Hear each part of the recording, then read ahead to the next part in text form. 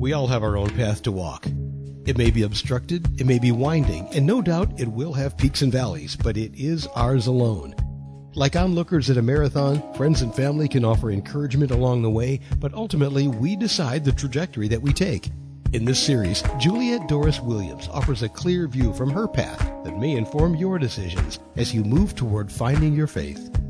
One part spirituality, one part real-world practicality, and a serious splash of fun. Here's Juliet.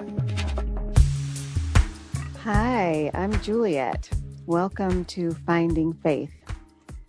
Among other things, I am the author of Leaving Church, Finding Faith, 6 Steps to Finding Your Purpose in the World After Leaving the Christian Church. And I am here in this space chatting with you about the book and other things that may bubble up when we are talking about faith and life and how those two things, if you are like me, intersect. Faith and life. In truth, they are not two things at all. So today we will talk about that. In this space, I will sometimes answer questions. I will sometimes respond to things that serendipitously push my internal faith is life button. You can find me and contact me on my website, JulietDorisWilliams, all one word, .com. And I hope you will check that out. That's also where you can find my book, both books. In any case, I am glad you are here with me today. The last few episodes, I have chronicled a little bit of my journey through the Christian church. I talked about my childhood up through adulthood journey, through several denominations and Christian and Bible teaching. Someone asked me, having listened to a previous episode, they wondered, had I ever spoke in tongues? And if you listen to that episode, that was a point of confusion for me in the church of my childhood. And while I left that church and moved on to another, that confusion stayed with me. That sense that maybe I wasn't as close to God, or more to the point, God wasn't as close to me because I was not able to achieve that particular milestone. In my mind, I believed I was not living up to my responsibilities that comes with Christian salvation. I was carrying around a heavy cloak of accountability. I know that now. I did not know that then. But in answer to that question, yes, I absolutely did finally have that tongue speaking experience. It is still, even now, a part of my faith practice. It's a part of my prayer ritual, my prayer practice. But the experience itself came about in a denomination that doesn't necessarily practice or promote that as evidence of one's faith. Indeed, it was a Methodist denomination, so not at all like my childhood experience of church at all. And as I think back, it seemed that I needed to first get clear on who God was, what Jesus represented, and what or who was the Holy Spirit. I needed a new foundation to overlay that old foundation that left me confused and uncertain about my faith walk. I had finally come to a church community that was focused less on making sure I fit in as much as it was focused on making sure I knew the what of my faith. Who was this entity that we called God? Who was Jesus? And what was his work of salvation? And finally, who and what was the Holy Spirit? It was and still is an important distinction for me. This learning, this teaching served to fortify the foundation already laid from all of my previous exposure to the Christian church.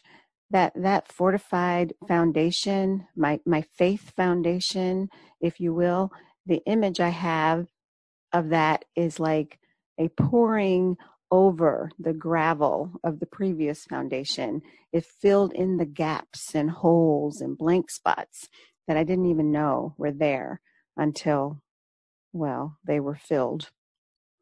All my previous teaching seemed to settle into one place. It just settled. And I apparently needed the big picture view. At least that's what it finally felt like, a big picture view.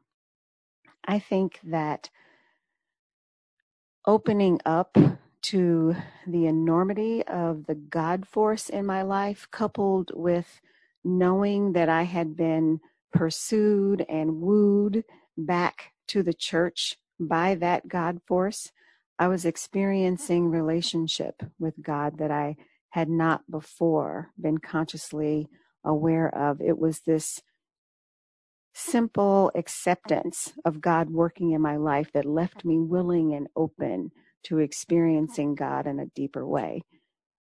And so, gifts of the Spirit, one of which is speaking in tongues, was a new tool now in my spiritual toolbox, a tool that I was given well outside of and a long way away from the environment where one should have expected me to find it. And of course, the next reasonable follow-up question was my life different on the other side of that? And I can't say that it was, except that as I said before, I was even more open to the supernatural move of God in and upon my life. Anything and everything that came after that either added to my faith house, that's the house built upon my faith foundation, or it simply rolled on by like a tumbleweed, never to find purchase. It is that fortified foundation that has remained with me through the years. And those years would find me leaving that church community, sadly, because life has changed, and job change would move me to a different state. I would have, I would join with new communities, new church communities. I'd have new experiences in the institutional church. I would be taking on different roles. I would have new opportunities to practice faith, new opportunities to live faithfully. New opportunities to study the Bible. And as I was going along this journey in new church communities and new denominations, even, as I became this person who was deeply interested in the history of the institutional church and its impact on society. I was deeply interested in what the Bible actually said about these things. It could be true that the trajectory of my life was altered by the simple act of going with the flow that led me to that Methodist church, because I was simply going with the flow, taking what seemed like a logical next step, going where the Spirit led. Along the way, again, other communities, other church communities, relocations, job changes, personal life changes. I would remarry into a huge bi-coastal family, lots of personal highs and lows. There would be more than one unexplainable experience that I can directly attribute to my inner knowing that God is actively interested in me. And not just me, nothing special about me. I want to say at this moment, sister and fellow traveler of the way and on the way, God is interested in us. This podcast is being recorded during my birthday month. And I hope, like me, you celebrate the entire month, because why not?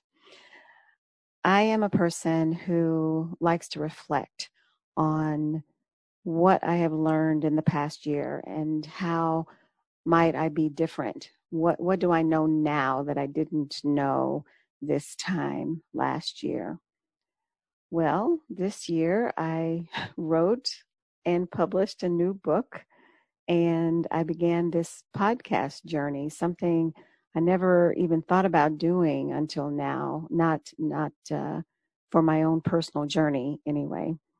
And because I like to do this retrospective review, I found myself thumbing through one of the many daily devotionals in my library of daily devotionals, along with discovering one that I have a lot of these on my shelf. I rediscovered my favorite one, the one I tend to be drawn to because of the title, which is Be Still and Know. It's also one of my favorite Bible verses, and it was a gift to me from a friend, and actually the second to the last person that I would refer to as my pastor. Thanks, Sue Ellen, if you're listening. Thumbing through, and I stop on today's entry because that's how devotionals work. You thumb through and you find today, and you discover if there's something speaking to you on that day, whatever that day was. And so having read through what the devotional of the day was, I then just thumbed through it, thumbed through the book, and stopped on the one entry that had the most highlighted sentences. That devotional entry highlights Philip, who was one of Jesus's 12 disciples. And this particular story is found in the New Testament book of Acts, if you want to look it up. It chronicles how Philip, who by now, post-resurrection, on the other side of the resurrection, was seemingly actively engaged in his ministry, in a successful ministry role, minding his business, doing his work. The story goes that Philip was visited by an angel who instructed him to stop what he was doing and go into the desert. Now, it's important to remember that this man, Philip, had already witnessed great miracles and wonders. I would imagine that while he would question why he was being asked to veer off his current journey, he would also know that it was important to follow where he was being led. So out in the desert, he connects up with a group of travelers, and the leader of that group was a seeker. This seeker, as the devotional reads, out of his own spiritual need, had himself been studying what was then written about God. And so Philip, personally chosen by Jesus, was led off the path he was following into the path of someone who needed to hear about Philip's life experience, needed to hear about his encounters with the living and resurrected Jesus. Philip had been divinely placed in the path of this seeker. One is left to surmise that Philip provided this seeker with the knowledge he needed to move forward with the next step of his life journey. The very last sentence of that devotional asks, are we, like Philip, open to the moving of God's Spirit, that we can be directed to people with searching hearts? The closing prayer says, may we be ready to answer God's call to minister to searching hearts.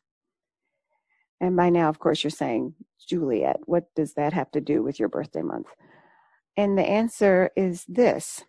That particular devotional entry that is titled with my favorite Bible verse is dated on my exact birthday. My sense is that the first time I read it, it was a surprise to find that exact passage assigned to the day that was the anniversary of my birth. Because I'm sure, at the time that I received this devotional as a gift, I'm certain that I was thinking about and preparing for something much more traditional in terms of servant ministry, something that would be church-based, because I'm a churchy girl, and church for most of my Christian life, my Christian tenure, was my happy place until it stopped being my happy place. So pulling that particular devotional off my shelf during my birthday month seems like so many other things that happened in my life without explanation, at just the right time, for just the right moment, for just the right set of circumstances, because it was the necessary next step, the necessary reminder that I apparently needed, that my ministry, the work I am called to both here and elsewhere, is to minister to searching hearts. To remind myself and each of you listening that God is particularly interested in you, that God is near, never far off. Near is our breath, for help, for peace, for comfort, and yes, for direction. That is how, for me, faith and life are not two different things. They are the same thing, which makes finding faith not so much an exercise of doing as much as it is an exercise of simple accepting. Like I've said, I have been pursued and wooed by grace. Even though I live life faithfully outside of the institutional church, I have not left God. God has not left me. And learning that lesson so many years ago was the first, but certainly not the last, of many, many important life lessons to come. That's all for now. I hope you will join me again on Finding Faith. Until next time.